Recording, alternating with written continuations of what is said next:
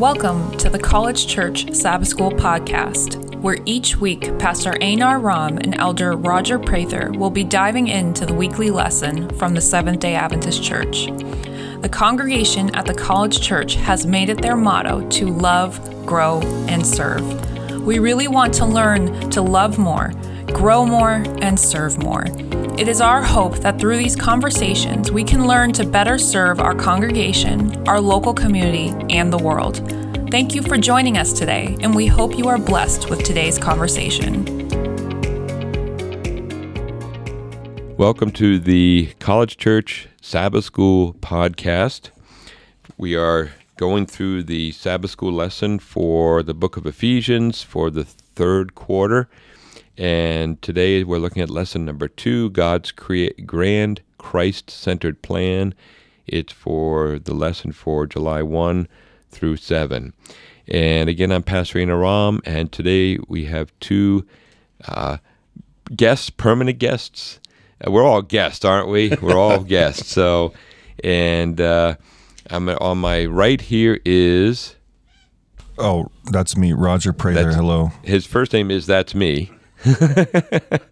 But we all know Roger, and today we've been blessed to have with us Tom Bloom, history teacher at South Lancaster Academy. All righty, sounds good. And I've known Tom and his family for years, and wonderful family. And for those who may be listening to this podcast, we are recording from South Lancaster, Massachusetts, right across the street from the shuttered Atlantic Union College that we hope will have a new second life. But down the road from maybe not even half a mile, probably about a quarter mile from South Lancaster Academy, which is doing very well.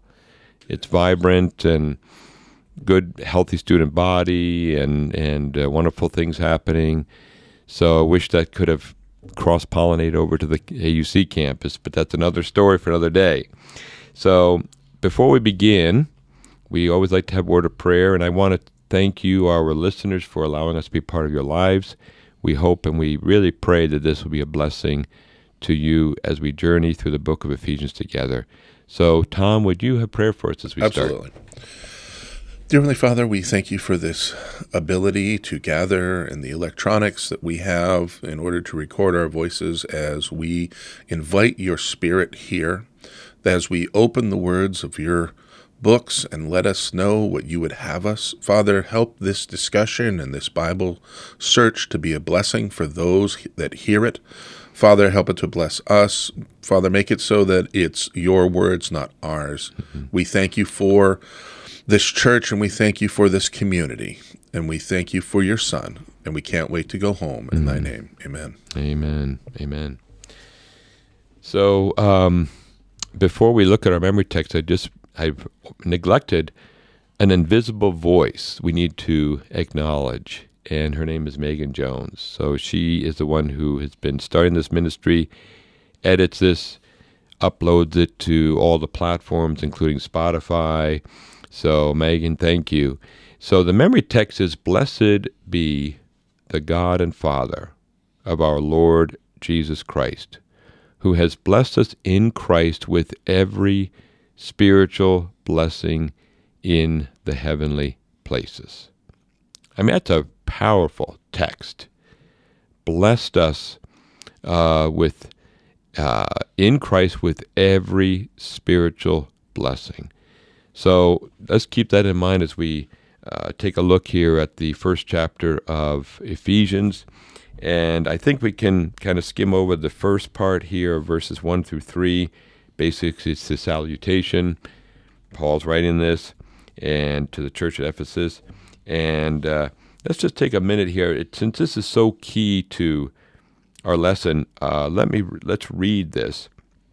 And it says here, "All praise to God, the Father of our Lord Jesus Christ, who has blessed us with every spiritual blessing in the heavenly realms because we are united with Christ." This is from the New Living Translation. "Even before he made the world." We got to let that hang there for a moment. "Even before he made the world, God loved us and chose us in Christ to be holy and without fault in his eyes. God decided in advance to adopt us into his own family by bringing us to himself through Christ Jesus.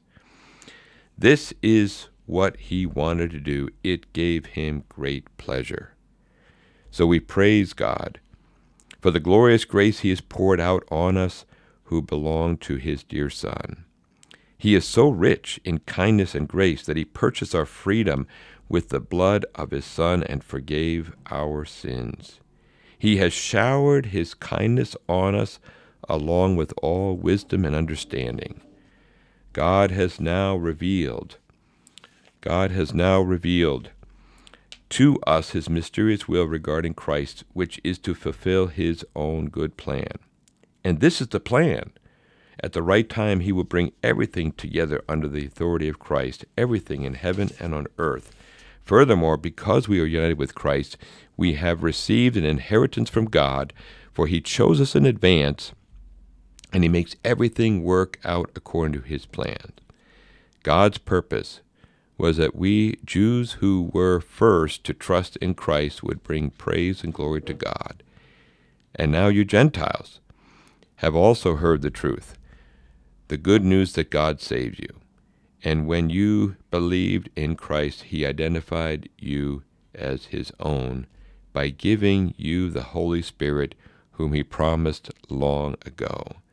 The Spirit is God's guarantee that he will give us the inheritance he has promised and that he has purchased us to be his own people. He did this so we would praise and glorify him. There's a lot to discuss here. Yes. And overall, I mean, this is like one of those gold mine texts that you just say, we could sit here for a week talking about this, dissecting each word, just marinating in the grace and the glory of it and the kindness of God and how it impacts our minds and our hearts. So any thoughts here as we have read this and what leaps off the page here? Well, for me, having a different translation yes. of the Bible than I was following along from yours, your translation chooses this word and changes it into chose beforehand. Mm-hmm. My Bible uses I'm in the New King James Version. Yep. And in the original King James, I believe, yep. Uses the word predestination. Yep. This is a word that we in Adventism have some concerns about. Yep.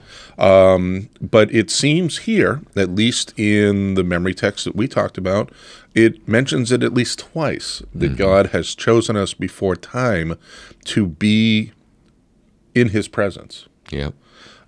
Which I think puts a whole different viewpoint onto the word predestination. I mean, I remember growing up as a young child and hearing about predestination and what a bad idea it was, because if you were preordained or predestined to do anything in your life, and if you really believe that you could just go through your life and sin and it didn't matter because you were predestined and it was all forgiven anyway, so and all the stuff that was surrounding it. But to read it in this text really changes kind of the idea. Hmm. I mean, if God blesses us with free will, and we firmly believe that he does, then the idea of predestination from God's point of view is, of course, he's going to choose us. He wants us. We're his children. And so he wants us to be a part of his world. Yep. So he chooses that.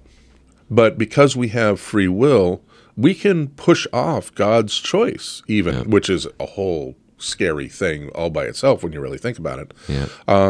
But we have that ability to say, yes, I know that you've preordained me to be in your presence, but I can choose not to be, which is a terrible thing. But I also think it's the most beautiful thing that he has chosen us, even before we were born, even before the foundations of the world. I think that's powerful, because how many Christians and even Seventh-day Adventists say, well, it's a toss of the dice, so I'm going to be saved or not. Right. and we don't have any assurance. And when we read Ephesians chapter 1, I mean, this is not really my problem. This is God's problem. Mm-hmm. And all I have to do is say yes and mean it from the heart. You know, we're looking at this relationally, and it seals the deal. Yeah, you don't even need more evidence than this. No, we don't. It literally says it. This is what he intended. This is what he intended. So, your translation is the only one that has predestination. Mine does too. This is the Holman Christian Standard Bible. He predestined us to be adopted through Jesus Christ for himself, according to his favor and will. To the praise of his glorious grace that he favored us with in the beloved, according to his favor and will. So, you know, I tell people all the time when we get into discussions about this, they say, well, there's no such thing as predestination. And the fact is, like, your argument's not with me. It's with the New Testament. Right. Yeah. Absolutely. Right. God absolutely predestines. Yeah. The question is, the reason we get into, I would just make it clear that the reason we get into these arguments over predestination is because we're importing another theological system into our discussion. Right? We assume that to say God predestines means he predestines in the way that certain Calvinist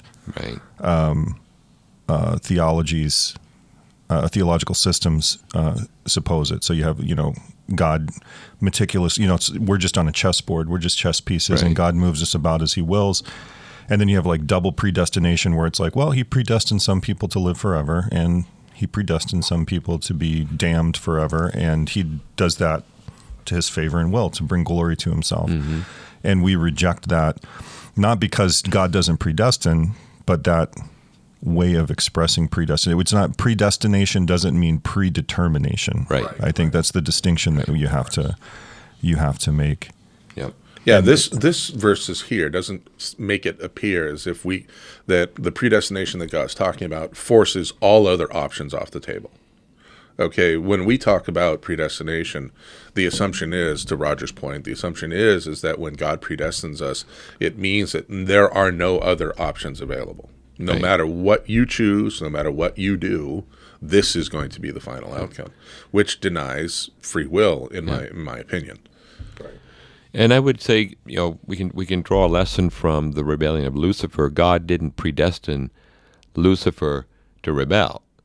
Lucifer chose to rebel, and that put him on a certain course that would not allow him to exist within the presence of God. Well, I mean, we can go even deeper than that. If the plan of redemption was here before humans fell, and that only was predestination, why even make a plan? There was no point to a plan. Who's to say it's a plan? Oh, so here's an answer to your question, I think. Sorry to jump in, but okay. Let's put this into context in Ephesus, right? We're in Ephesians, Paul's in Ephesus. So let's take Ephesus as a standalone document. And I revert back to something I said last week on like the sort of like intro to the book of Ephesians. Ephesus was a cosmopolitan city. It was, paganism was everywhere. Its primary god, I did a little bit of research unintentionally, this kind of like popped up and I read it. But its primary devotion was to the goddess Diana, and they had some pretty extreme ways of devotion. So like you had like men would castrate themselves and become these sort of like vestal virgins of Diana. There was a lot of like sex magic sort of rituals involved in the worship of Diana as well. I don't know exactly why. And it was so bad that the philosopher Heraclitus, who was a pre-Socratic philosopher. He's the philosopher who said, you never step in the same river twice. He criticized the Ephesian culture because it was so debauched, because they had all these like pagan devotions and things like that. And he said it created sort of this chaotic environment. I'm heavily paraphrasing Heraclitus here, but so it's into that context. Right, we're talking a few centuries later, more than a few centuries later, that Paul's writing into. So when he talks about you were predestined in Christ, he's talking to a small group of believers in a community where they are an extreme minority. and he's trying to bolster their faith, right? And so I think that helps us to answer the question about plan. Who says it's a plan? I know we use the plan of salvation, and we always express it in like, God somehow foresaw that maybe someday someone would screw up, and he had to come up with a way to resolve it, right? Well, that gets us into some tricky territory when you get into the definition of who God is and what he is, right? Because God's omniscient, omnipotent, omnipresent, blah, blah, blah, blah, blah. Why did God allow it to happen? If he knew it was going to happen, why did he create it anyway? But I think and this is where a Trinitarian theology becomes important. Jesus is the pre-existent Son of God. He was always the representative of the Trinity, of the Godhead to the universe, right? Mm-hmm. So those in Christ, that's what Paul's saying, those in Christ are predestined to be saved, is everyone who stays loyal to Christ. It's not a plan like, oh, maybe someday someone might sin. No, that's not what I don't think that's what God was saying. He was saying, this is my son, right? He's the ruler of the universe. Mm-hmm. You get to stay in the universe if you're loyal to the ruler. Right. And I think that, I don't know if that all kind of came full circle the way I expected it to, but what Paul's saying is, even in the midst of all this debauchery and chaos that's going on around you, like, you know who the real king is. Yep. And if you stay loyal to the king, God has already made the decision that those who stay loyal to his son, mm-hmm. his king, will be rewarded. Now, I want to just dig deeper on that a little bit, because what does loyalty mean? Because if I'm driving down the road and I suddenly have road rage, and does that mean I'm being disloyal? Because this is where I think we need to look for one moment here, verse 4. Before he made the world, God loved us and chose us in Christ to be holy and without fault in his eyes. We need to mention, and one of my favorite Bible verses, Ephesians 2:8-9, for it is by grace you have been saved. And this holiness doesn't come from me. Right. And somebody pointed this out years ago, that, Jesus died for the sins I'm going to commit tomorrow and next week. It's not like a surprise to him. He knows this. And so he has already made a plan for that. He's compensated. I hate to use that word, compensate, but he's adapted for that. And so what does loyalty mean? I think it's a good point. What does that mean? I have an answer, but... No, go ahead. Yeah. Go ahead. So I think I mentioned this before. I don't know if it was last week, but I've mentioned it a few times. I have a friend, and we were having... He's a Christian. He's not a Seventh-day Adventist. And we were having a conversation once, and he was sort of struggling. He was like, I'm not. He was a Calvinist too, by the way. That might have had some impact on it. But, and if he's listening, I don't think he is, but if he ever does listen to this, I love you, man. I'm just using him as an example.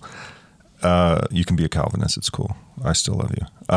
But he was struggling. He was saying, I'm not improving. I'm not changing. I have these things that I'm still struggling with.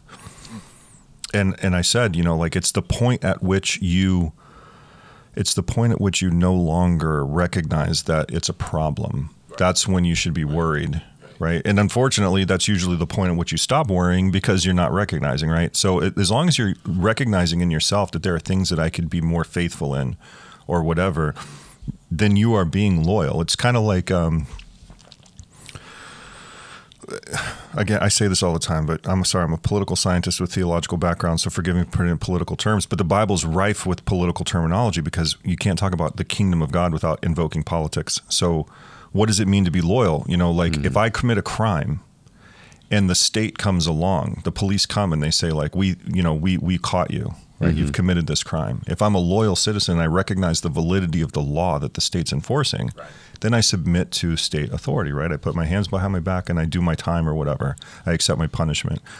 That's kind of like how it works with God's kingdom, right? It's, you recognize the legitimate authority of God's law, mm-hmm. right? I submit myself to the laws of the Commonwealth of Massachusetts and the United States because I recognize them as the legitimate authorities in the territory where I live. And so with God, it becomes universal, right? God and Christ are the legitimate authorities universally. And so I submit to their laws. Well, it's interesting. I do this in my classroom down in South Lancaster Academy all the time. I said, what is heaven from a political standpoint? You just moved us into Sunday's lesson too. Oh, okay, good. Yeah, what is heaven from a political perspective? And they're like, what? They get these strange looks on their face, and it's always like, no, well, it's heaven. Like, no. If you're going to put heaven in human terms, what is the political system there? Mm-hmm. Okay, and you always get, some wise kid who thinks about it for a little minute, and he goes, well, it's a dictatorship. Okay, and I'm like, well, yeah, you could look at it that way, but what is it? What is it really? It's like, and a lot of kids, of course, because we live here in America, and they'll be like, oh, it's a democracy. I'm like, no, I don't think it's a democracy, So what is heaven going to be? Well, heaven's actually a theocracy. Mm-hmm. You have religion as the overwhelming pattern, and the processes are enforced from a theological point of view. Right. And so when they look at it like that, they're like, whoa, but isn't, there's other countries in the world that are quote unquote run from theocracy. And they're like, whoa, no, Mr. Bloom, it's not that. Yeah.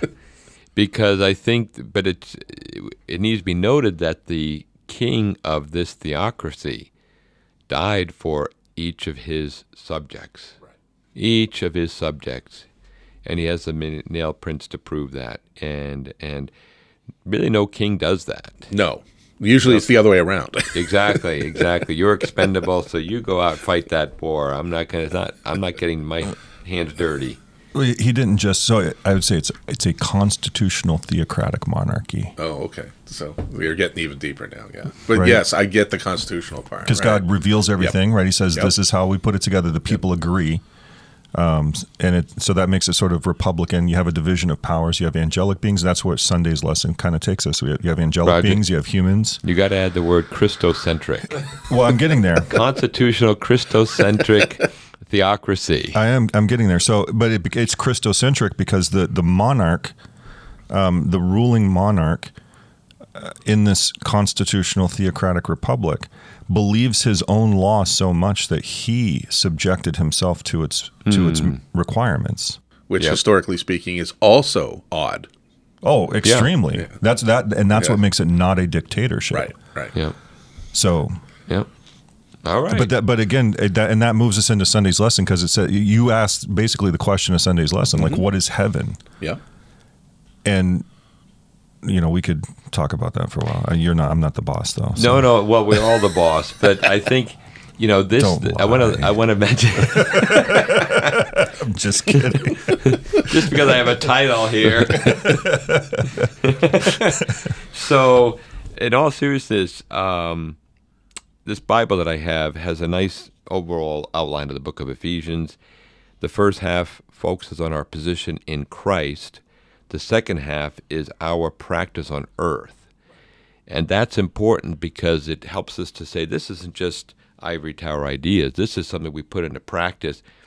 And we are essentially getting our minds, our hearts prepared to live in this, what did you call it?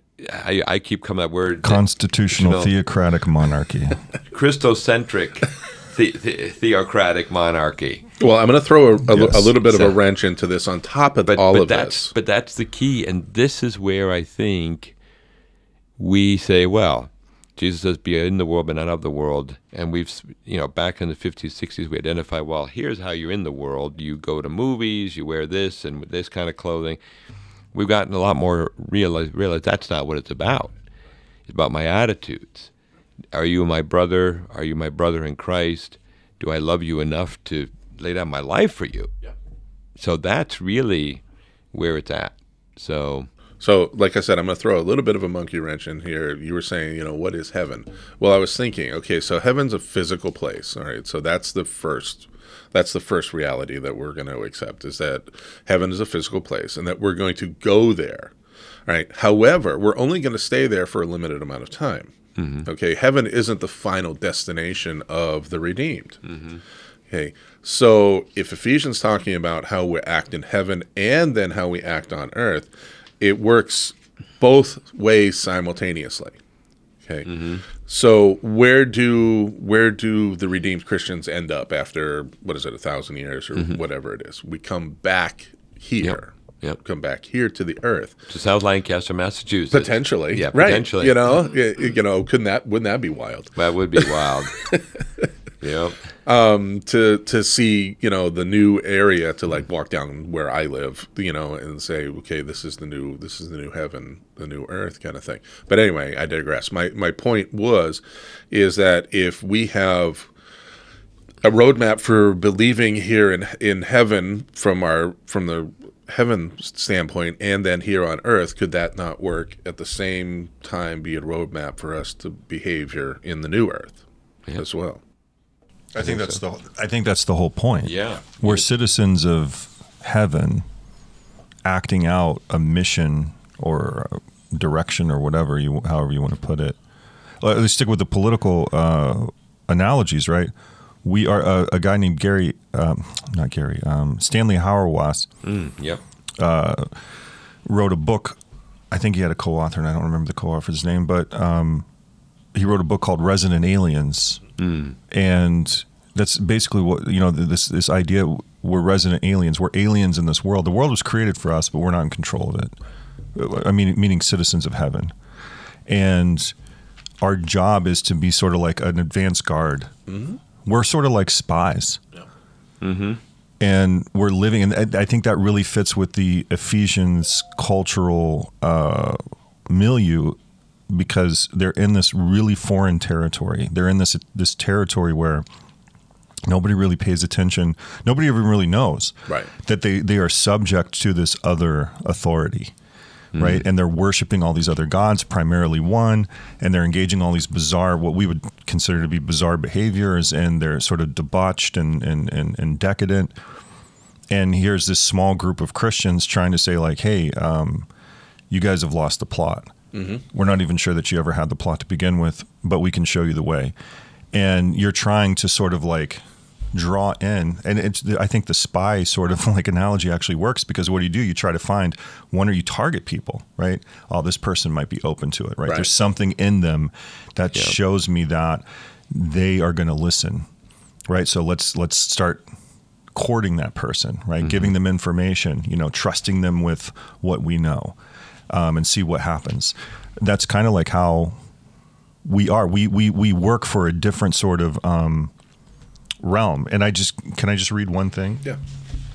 So I went and I got this is the New Testament Bible's background commentary, and it had something to say about the heavenly realms thing. So it says, for 1:3, its comment says, and this fits right in with the lesson on Sunday: today we distinguish between the heavens in a scientific sense, i.e. the outer atmosphere and the rest of the universe except the earth, and the spiritual place God lives. But in Paul's day, he did not need to make this distinction to communicate to his readers. They divided the heavenly realms differently from the way we do. Almost everyone in the ancient world believed that the heavens had numerous levels, often 3 or 7, that different spiritual beings, various kinds of angels, demons, stars, etc., lived in different levels, and that God or the purest spiritual beings lived in the highest heaven. In much Jewish teaching, the spirits of the righteous would live with God there after death.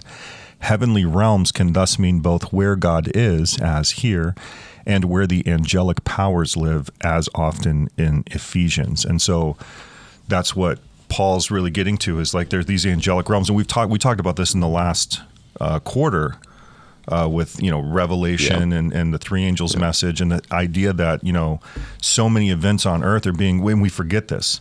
Our world, we forget it, which is unfortunate as believers, but the world has definitely forgot it, that we live in this physical space, but this physical space is being influenced by spiritual entities. Yep. And we have to realize that, like nefarious spiritual entities influence things on this earth, and benevolent spiritual entities influence things on this earth. Have you ever thought about how you would behave if the curtain was drawn back and you could see behind the curtain? I mean, I just think of Oz, right? The Wizard of Oz, the you know, and the curtain's pulled aside, and you actually get to see, you know, the angels and the demons striving, you know, back and forth over you or over that person standing over there. You know, how different would you behave if you saw people in actual conflict over you? There's a, on that note, just go to YouTube, type in, I think I've shown it here at church. I think it's about a 10-minute video called Jesus Glasses. And it's a story about a man who starts out his workday. He's very rushed, and very annoyed at inconveniences. And he gets to the coffee shop, and this man walks up to him and hands him these glasses to wear. And he's like, what do I, and he puts them on, and then eventually he can see what everybody's actually dealing with, whether it be addictions or divorce or loneliness, absent parent, and it changes him because he can see them, not just for as annoyance, like somebody standing in line, taking too long, and a kid who cuts in front of his car. You know, he sees their stories, and it's true. But Jesus Glasses, I think that should bring it up. Can I tell you guys a really weird story? Oh, boy. No. Is this the time to mute? No. You guys are talking about, no, I'm serious. This is dead serious, right? I had a weird dream last night. And that's why I say it's weird. I want to tell you this dream. I've never dreamt anything like this before. So I had a dream. I think that's why we're talking this, and it's weird. I had a dream that I was dreaming. Okay. Never dreamt that. I've never had that in a dream before. I had a dream that I was dreaming, and it was a nightmare.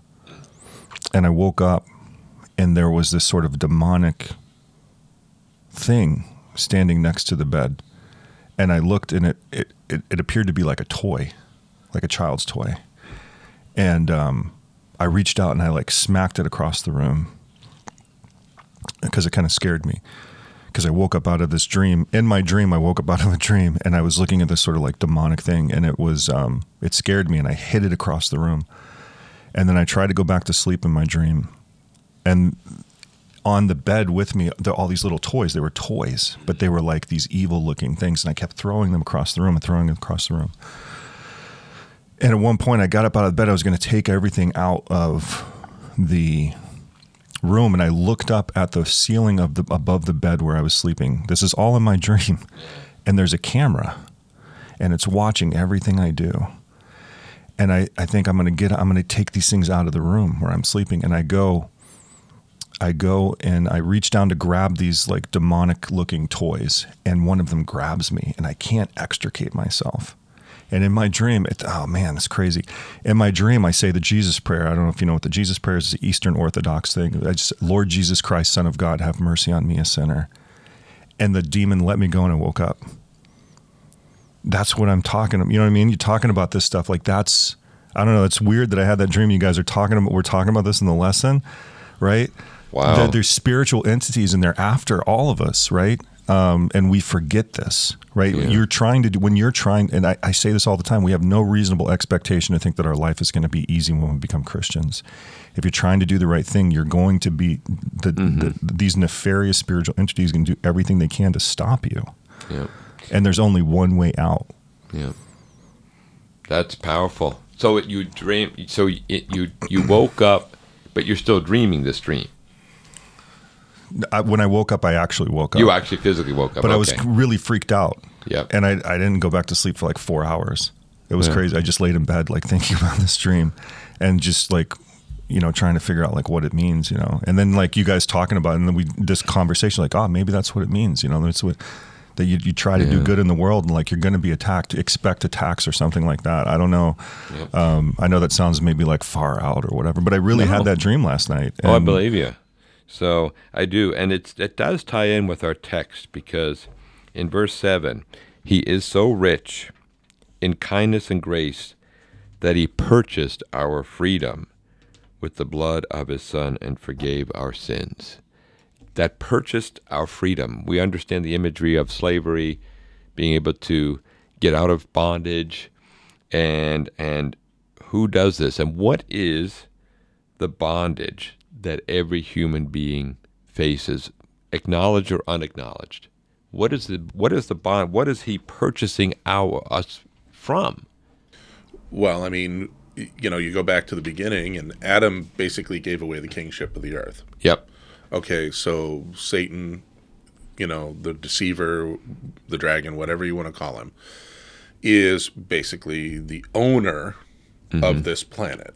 Okay, and so ownership of this planet descends into, I mean, like, you can sit around and you can think about how much sin has permeated us. Okay, so I grew up with this idea that sin was this thing that you could, it was in the air and you could just kind of bat it away, right? Kind of thing. And, these things would come at you and you're, oh, get away from me. All right. But now that I'm an adult, I understand from reading my Bible that I am sin incarnate. I was created in sin. I have sin in my very cells, because the ownership of this planet is so complete by Satan. And so when you think about it, when you think about what God does in the plan of redemption, and when he comes down, and it became so much more amazing for me when it says, when he comes and what is corruptible will put on him incorruptibility, and he changes us in the moment of the blinking of an eye. That's what that really means. He turns us from the thing that we are now, in sin, based in sin. Everything about us, our very DNA, our very genome has been messed up. Okay, because make no mistake, Satan's a smart person. Okay, super genius, way smarter than we are. Okay, and he's had how long to mess with humanity? At a very basic fundamental level. So when God comes and we're changed in the moment of a twinkling of an eye, that's what he's putting right. He's putting all of that stuff back together, and all of that stuff becomes the way it should have been.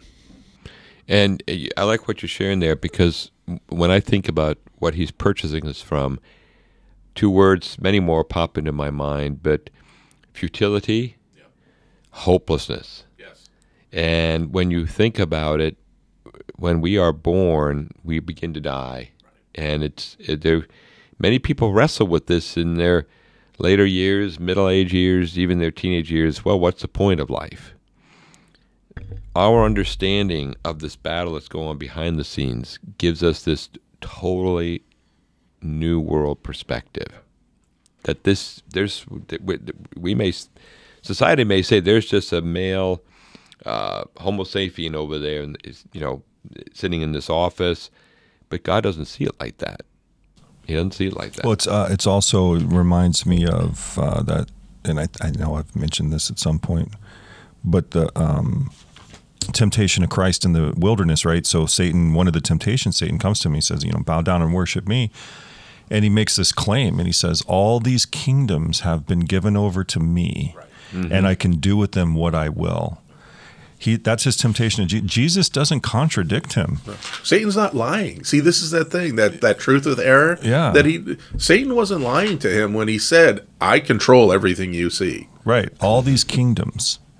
The sociologist Jacques Ellul, one of my favorites, wrote a book on that. It was called So You Are the Son of God. He wrote a book on the temptations of Jesus, and he spends a lot of time on that. And he says, the conclusion you come from that is every institution on earth, on some level, relies on demonic mediation for its power and influence.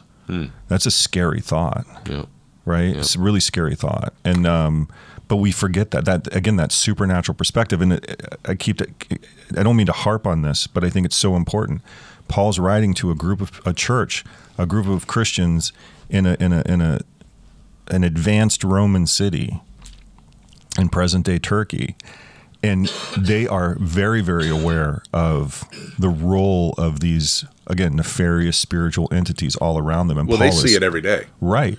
All you have to do is go to the temple, and you're seeing all sorts of weirdness going on. Right. And it's like that cliche, the greatest trick the devil ever pulled was convincing people that he didn't exist. Right. Mm-hmm. I will say, we can see the devil exists at the 6 on the news. We can just see it now. But how do we convince a completely secularized. No, boy. That's, yeah. And it's not even secularized, right? Like you're seeing a resurgence in occult belief, right? People are very aware of I just read a book on this from the 80s. I found it at the used bookstore at a camp meeting. I mean, the used book sale at the camp meeting. But since, there's this resurgence of occult and spiritual beliefs in spite of our, overly secular culture. And people are recognizing the reality of a spiritual realm, but they're not doing it in a way that's consistent with Christian belief. How do we become the church in Ephesus? Maybe that's the point of studying the quarterly, right? Point. There That's you the go. point. And I think that we can draw a little bit of insight and instruction from verse 11, because I don't think we've really taken this to heart, really. Furthermore, Paul says, because we are united with Christ. Check out, he uses past tense. We have received an inheritance from God. For he chose us in advance, and he makes everything work out according to his plan. Again, this is New Living Translation. Everybody's got a different version. But Ephesians, one thing that strikes me is going back to my favorite text, for it is by grace we have been saved. It's not we will be saved. There's an assurance here. And one thing I love it when Paul takes the guesswork out of religion. Oh, I love it. And we sometimes, really are, well, am I saved? Well, maybe, by the grace of God. We don't really ever say, I am saved.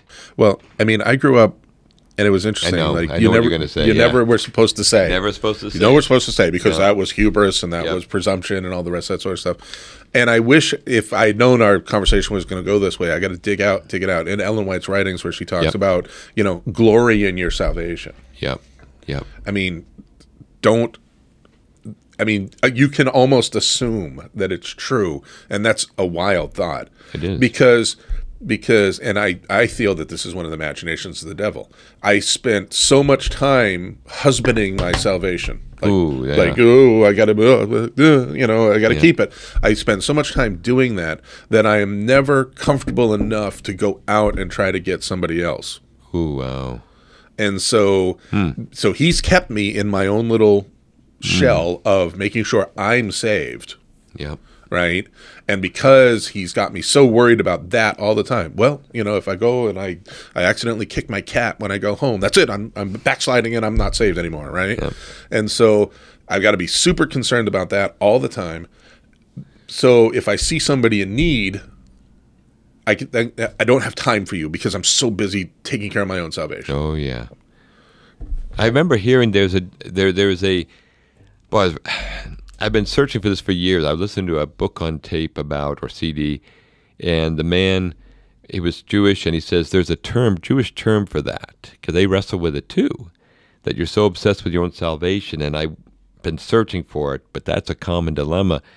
The other, add the twist to it is, well, be careful of the friends you choose, because they could be a bad influence on you, and they could pull you the wrong direction. Right. So you have these forces keeping us from we're sitting in the corner biting our nails. Are we going to be saved or not after all this? And Paul says so clear, we've got the inheritance.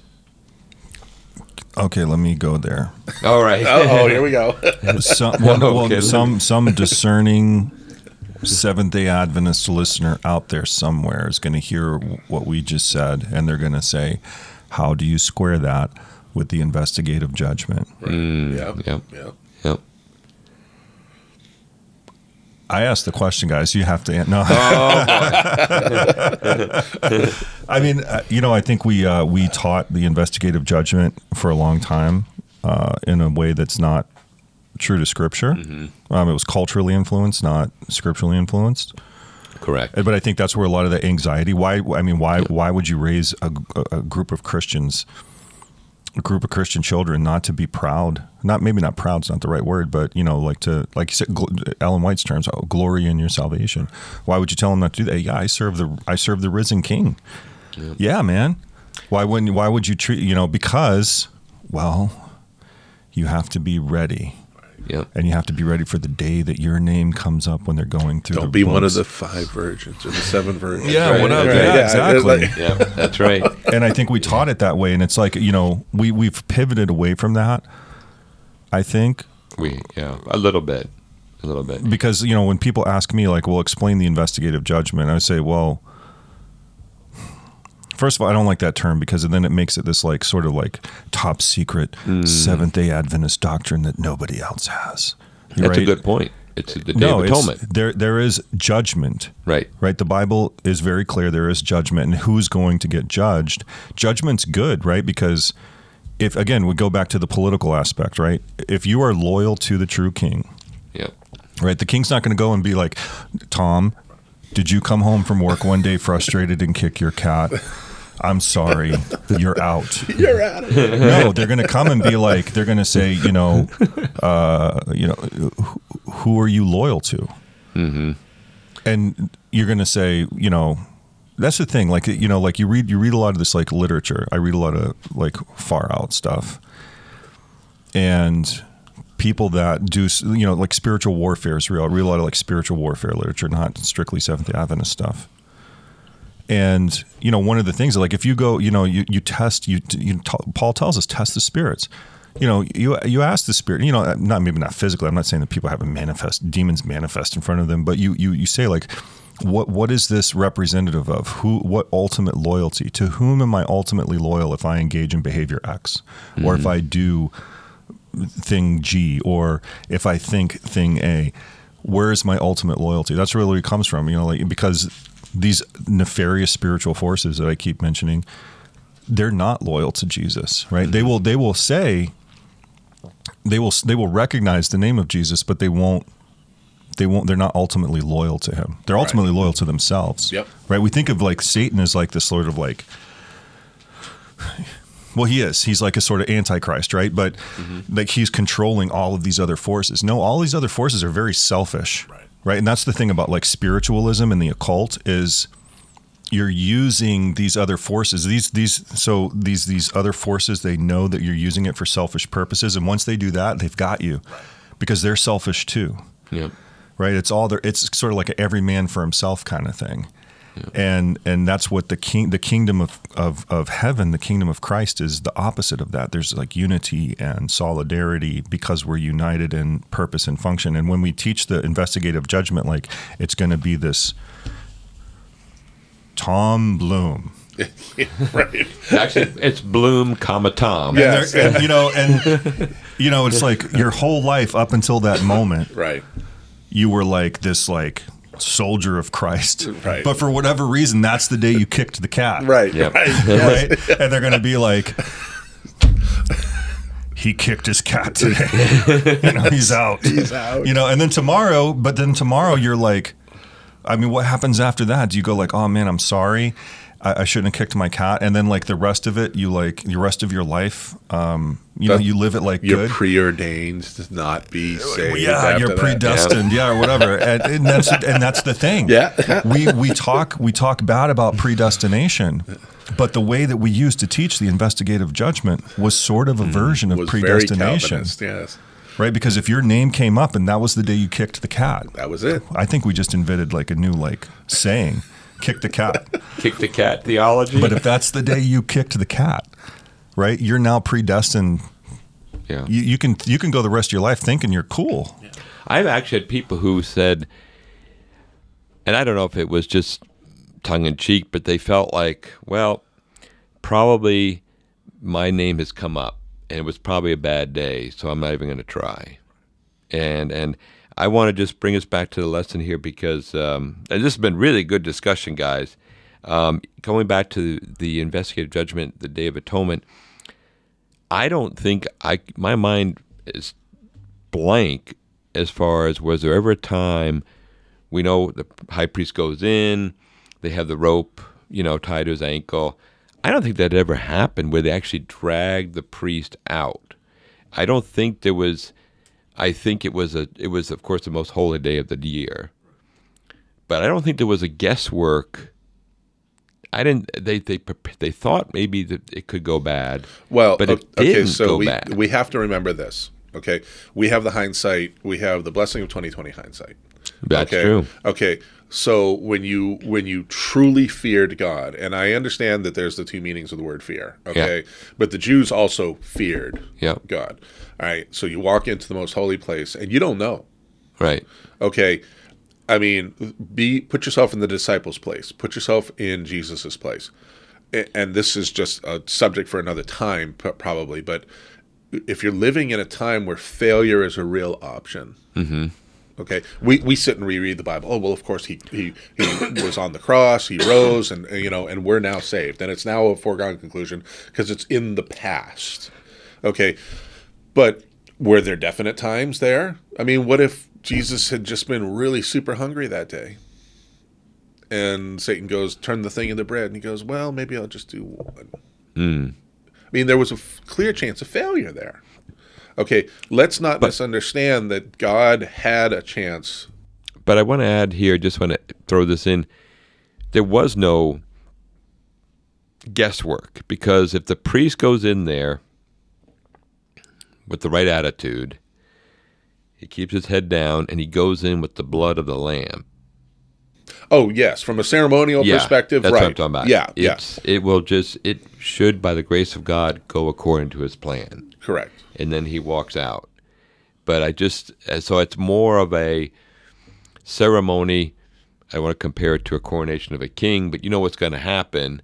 It's going to be glorious, and there's be, this moment when Charles becomes the King of England, which I never did watch it, but maybe I ought to watch it sometime. Not at 3 o'clock in the morning. No. Not at 3 o'clock in the morning. No, it's not worth losing sleep.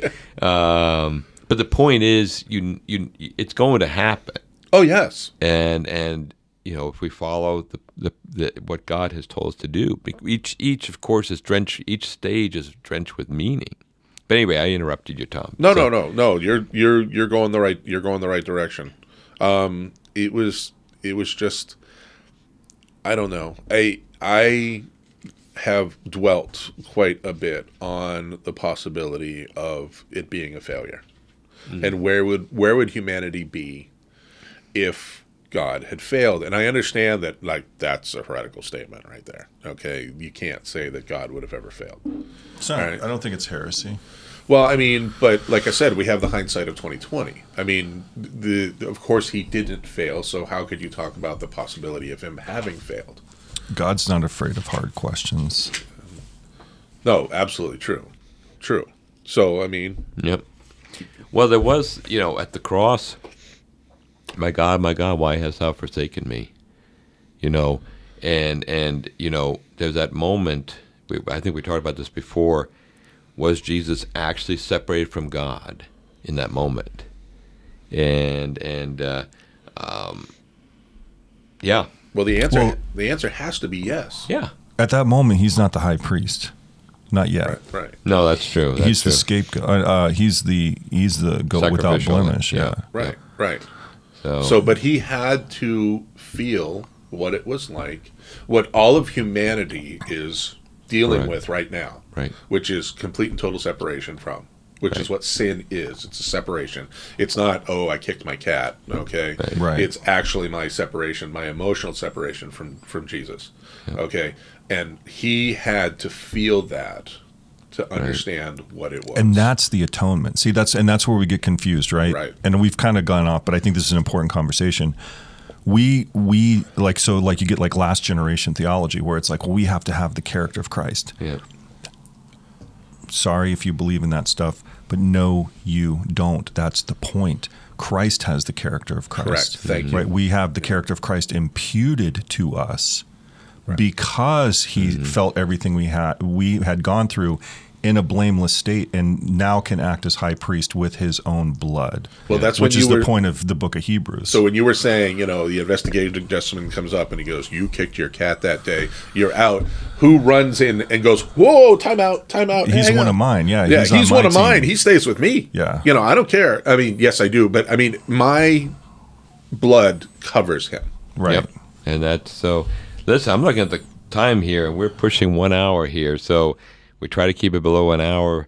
We want to encourage you to continue study this our lesson here. I hope you've been blessed by discussion. we've focused today primarily on Ephesians chapter 1, 3 through 14, which has been the focus of the week.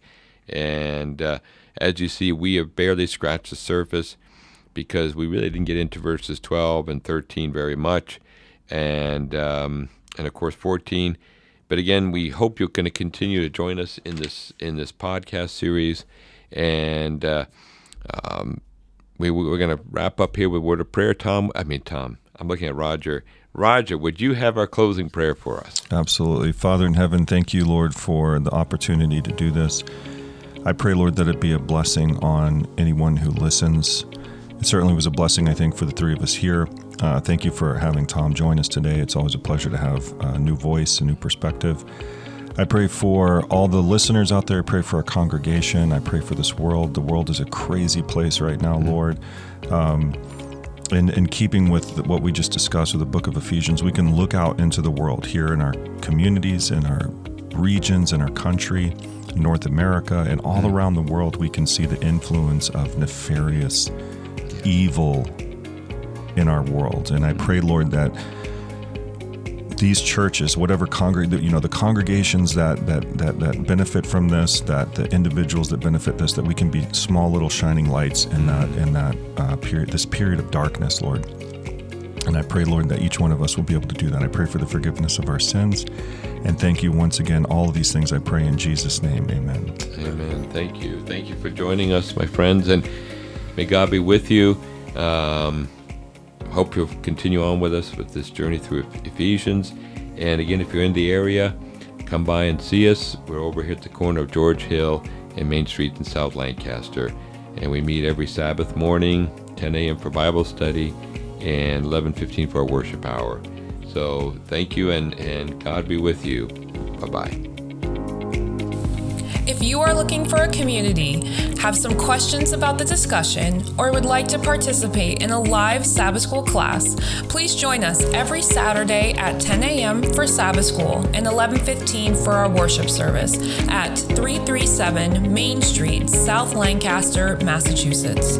This has been a production by the College Church's Communications/Media Ministry.